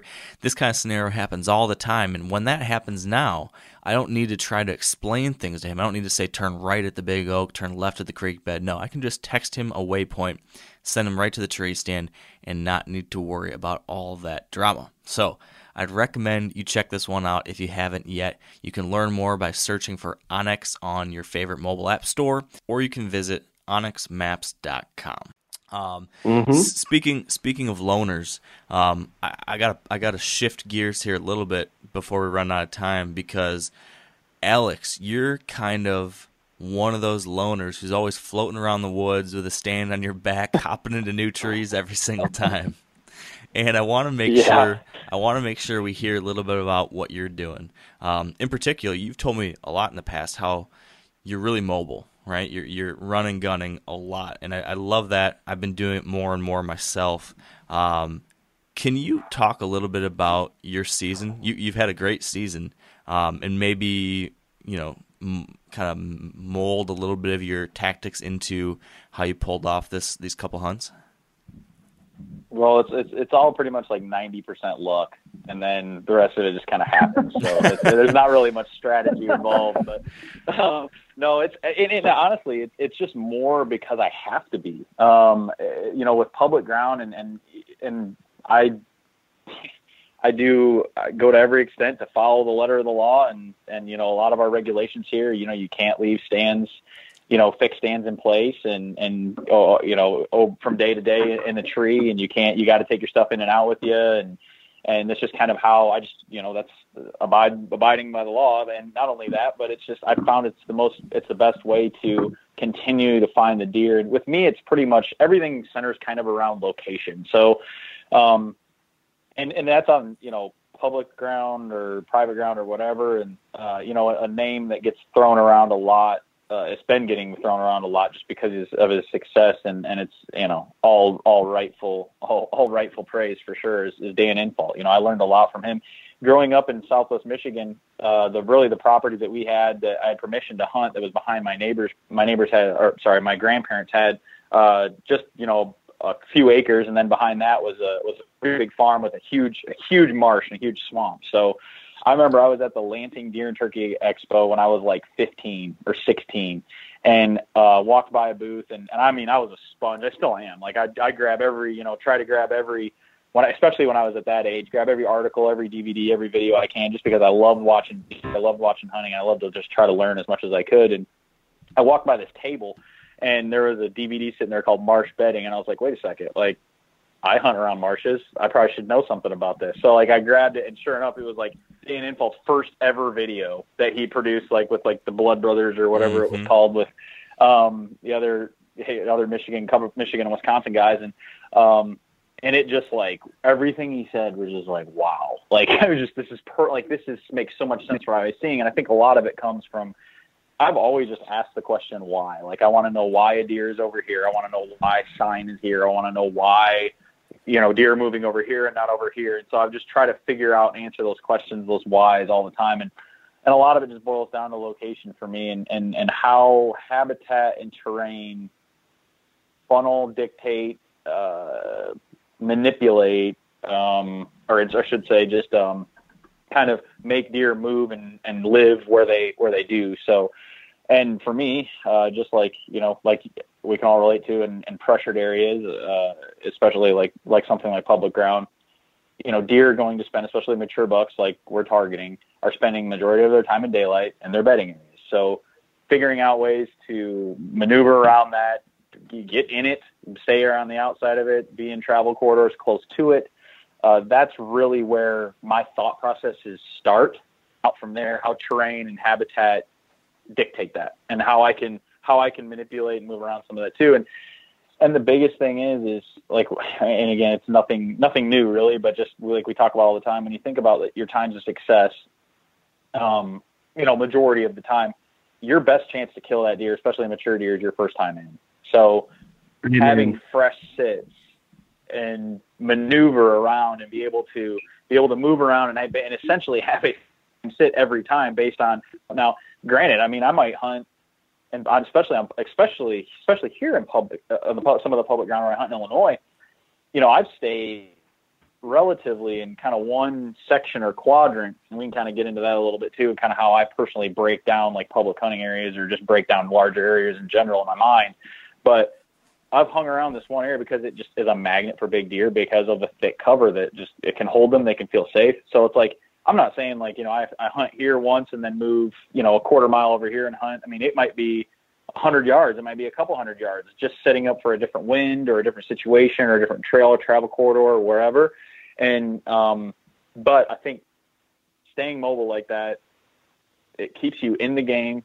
It keeps you sharp. You don't get complacent. You don't get, you're staying mentally focused more often, more of the time, as well as the deer don't pattern you as much. I mean, that's been incredible, especially watching it on this particular property here in Illinois, which it's really hilly. There's a lot of high bluffs and ridges and low bottoms and stuff. And you can actually watch deer kind of circumvent the hunting pressure, hunting traffic based on like entry, like parking areas and how they access and how hunters leave and like where they typically set up, not that far from the hunting areas and these certain ridges and stuff. And to watch the deer just pattern hunters as hunters are trying to pattern the deer has been incredible. Over the last 5 or 6, 7 years of really hunting aggressively kind of in this style, it's really been awesome to learn and see how they can kind of do the same thing to us as we're trying to do to them. And I think avoiding that, one way to avoid that or one way to stay ahead of that is just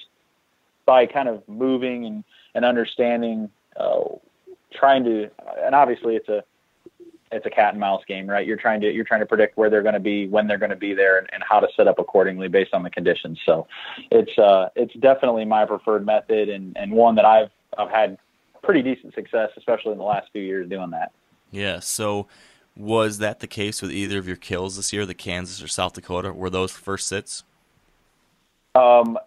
Yes, actually, well, kind of. my South Dakota one, absolutely. That was one. It was pretty straightforward. I mean, I found this place on the map. I had not hunted. I'd hunted the same general area before in past years, but I've not been to this specific kind of area. And I had to stand on my back first night. I was kind of more of an observation sit than anything. I just want to like see what's happening in this area and look at the map. Saw it was like this kind of brushy CRP. It looked like a big CRP field next to this creek that had this finger of timber that kind of wrapped around it. And I was like, it's got some great transition areas, some transition lines. I said, well, this just the natural shape of the vegetation and habitat will funnel deer movement. So kind of dropped down in, went in early, just kind of wanted to scout and look my way and kind of scout my way along, and just kept seeing better and better sign. And I was like, all right, this is really good. So I kind of found this area that I could get up in this tree, and it was like literally one of the only trees I could get in. And it was kind of low that sense, where it's either like you have monster cottonwood trees or these like scrub oak trees that are like a 90-degree angle. So it's a nightmare. But found this little tree. I got 8 feet off the ground, and I got set up. And another big thing that has really helped me, that I've kind of written a lot about, or tried to maybe write about the success that I've seen from it, is that 100-yard mark, where it's like you're 100 yards from where you want to be, or you're even within 100 yards of where you think deer are bedded. And I certainly was the case based on the habitat that I was seeing and how just the spot set up. But it's just slowing everything way down and taking your time and like and approaching a location as if like you knew there was a buck within 100 yards. I mean, just every step, just super slow. You're hanging putting the climbing sticks up incredibly slow. You're hanging your stand quietly, no tanks, and I do a lot with my gear to make sure that it's not making any noise and anything like that. So it was a perfect transition in habitat. And that's something that Dan, Infalt talks about a lot about, is the transition lines. And that is like one of the major takeaways, in my opinion, as far as thick security cover, where one type of cover meets another type of cover. That's where you're going to find the sign. That's where they travel. That's where they stage a lot. And I have seen that time and time again. This case was no different. So approached the CRP. It was right on the edge of this thick, brushy CRP, and it was even thicker than I thought it was by looking at the map. So I was happy. It was kind of a happy surprise when I saw. I was like, all right, this is awesome. And then this thick, brushy creek bottom. And so I get set up. I'm in this tree and just kind of sitting there, and it was kind of slow, and I could see a bunch. And it was kind of an observation point. So I was happy because I could see over the top of the CRP across the whole field. And I was just trying to get an indication of where deer movement might be happening, an adjustment for the next day. And I was sitting there about an hour before dark. I saw a doe working toward me right down the transition line between the CRP and the creek bottom. And she just kept coming. She got about 40 yards away and made a hard turn into the timber. And I thought she was going to come around behind me next to the creek and get downwind. I was like, oh, this is going to be great. The only deer I've seen so far, she's going to get right behind me. But anyway, she comes in, and I just hear her kind of walking in the timber.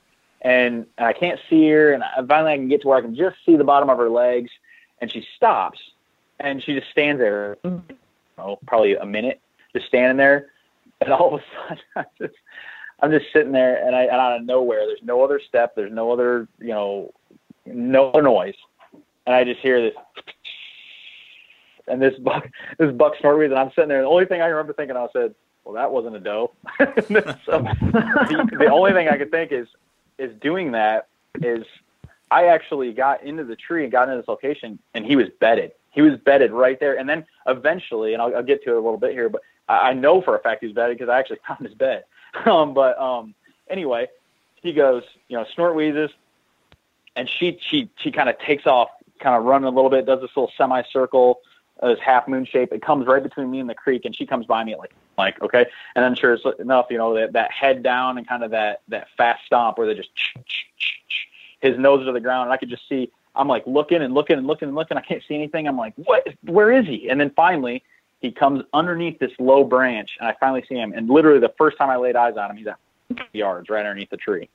So it's so funny. I can't make it up. So like I saw mass, width, and tines. I couldn't tell like how tall he was or anything like that, but I was like, and then just big barrel chest. And I could, again, he was so close. I saw the top of his back and his wide shoulders and thick forehead. And I was like, he's mature shooter. Like, this is what I came for. I got, a week, 5 days to get this done out here and do it yourself out in South Dakota. I was like, I'm not being picky. So, anyway, he comes underneath the tree. Because I was so low, I was only 8 feet. I used 3 Lone Wolf sticks. I had 4 with me, but I just leaned the 4th stick up against the tree. He actually knocks the stick off of the tree as he's coming by. So, I mean, he literally brushed the tree that I was in. Wow. And at this time, it was unreal. So at this time, I swung around, come to full draw, or Matt, like that, stop. Matt, a little bit louder. He hits 20 yards. Matt, tried to stop him, gets to about 25 or 30. Matt, a little louder. Makes a turn. So now he's finally like perfectly broadside, and he's at like, I ranged the edge of this kind of this thick brush stuff right on the edge of the CRP. He's just past it. I ranged the edge of that at 30 yards, and he was just past that. So I figured he was about 35. And then finally, when he made that turn, and he stopped. I literally yelled, "Hey," like that, and he just stopped and kind of like. I've seen the footage. He literally yelled at him. It was pretty awesome. I go, "Hey," and he literally snapped his head or anything. He was so on her that he kind of just kind of nonchalantly turned his head back to me, and I settled in on him for 35 yards and smoked him. They ran off and then went back into the draw for about 2 seconds and then popped back out, and she kept running and he tipped over. So it was pretty awesome. And it's like Cody and I have this running joke because I hunt by myself so much and don't have a camera guy with me very much, that we self-film a lot. And I've had just a bear of a time the last 2 years of getting killed actually on film. And this was no different. The tree was all, uneven, so the arm wouldn't stay level, and it kind of drifted out of range. But you can hear the audio, and then finally got the GoPro on, and I actually got him tipping over, but didn't get the shot. But anyway, it was just a crazy deal. It was a textbook, the way that you kind of plan, or the way that you want things to kind of carry out. It actually did it to a T. It was snuck in perfectly, found a place on a map, went to it. It looked like a good, place where they would stage up or where a buck would bed before moving off, and perfect transition cover and good security cover, both in the CRP and creek. And there was one bedded. I mean, he was bedded. He had to have been bedded with 100 yards. And as soon as that doe came in, it was enough to get him up, and he was all about it then. So yeah, it was just it was finally it's always nice, as we all know, as passionate deer hunters, enough stuff goes wrong in the woods. It's nice when one finally goes according to plan. Man, is that the truth or what? It's far that too should be rare. on a T-shirt or something. Yeah, that's a great feeling when it does come together. Man, so we have an issue, which is that there's about 27 other things I want to ask you guys about, but I am coming up on a hard stop because of a meeting, which is stupid. But I guess to make sure that that we get this last important thing in here, I'm going to say we're going to have to put timeout on the questions I have for you, Alex. I'm going to have to pull you in here another time soon so we can hear about your Kansas hunt. I just want to make sure to give you guys an opportunity to tell folks, though, about where they can get more from you guys. So we have to close this one out, but if people want to see your videos, if people want to follow you on social media, anything like that, would either one of you want to jump in here and just tell folks where they can find that stuff? You want me to do it, or you do it, Alex? Yeah, go ahead, Cody. You're the mad scientist behind it. Something like that. No, so Dream Chasers Hunt is what you can look us up on Facebook there, Instagram as well. I think our YouTube channel is also called Dream Chasers Hunt. So you can look us up there. We also have a channel on Carbon TV. We're a little bit behind. So we do weekly episodes on the YouTube channel. And then through the summer, we actually did a new series this year called Whitetail Weekly, where every single week we just did tech tips or product reviews, trail cameras, what deer we were going after, stuff like that. We did a whole bunch of those. Right now we're doing the weekly episodes through the season on our YouTube channel. I think we're maybe 2 or 3 weeks behind on Carbon TV. It just takes them a little longer. It's hard for them to do the semi-live thing, so it takes them a little longer to get them uploaded. But either or, Carbon TV or YouTube, look us up, Dream Chasers Hunt, and you can check out the Longhorn hunt. Alex's Kansas hunt's on there. We haven't got a South Dakota one together yet, but if you want to check them out, go for it. Awesome. Well, I definitely would recommend folks do that. And Cody and Alex, I appreciate you guys taking the time to share your stories and some of your thoughts on how you kill these mature deer. And Cody, please just do me a favor and kill Epic soon, and we'll have both of you guys back on. I'm gonna try. I'll let you know as soon as we do. Hopefully, there's a picture going up soon of him. Awesome. Well, good luck, and thanks again, guys. Well, that will do it for this week's podcast. I hope you guys enjoyed that one. I got a kick out of their stories, had some great tips to share as well.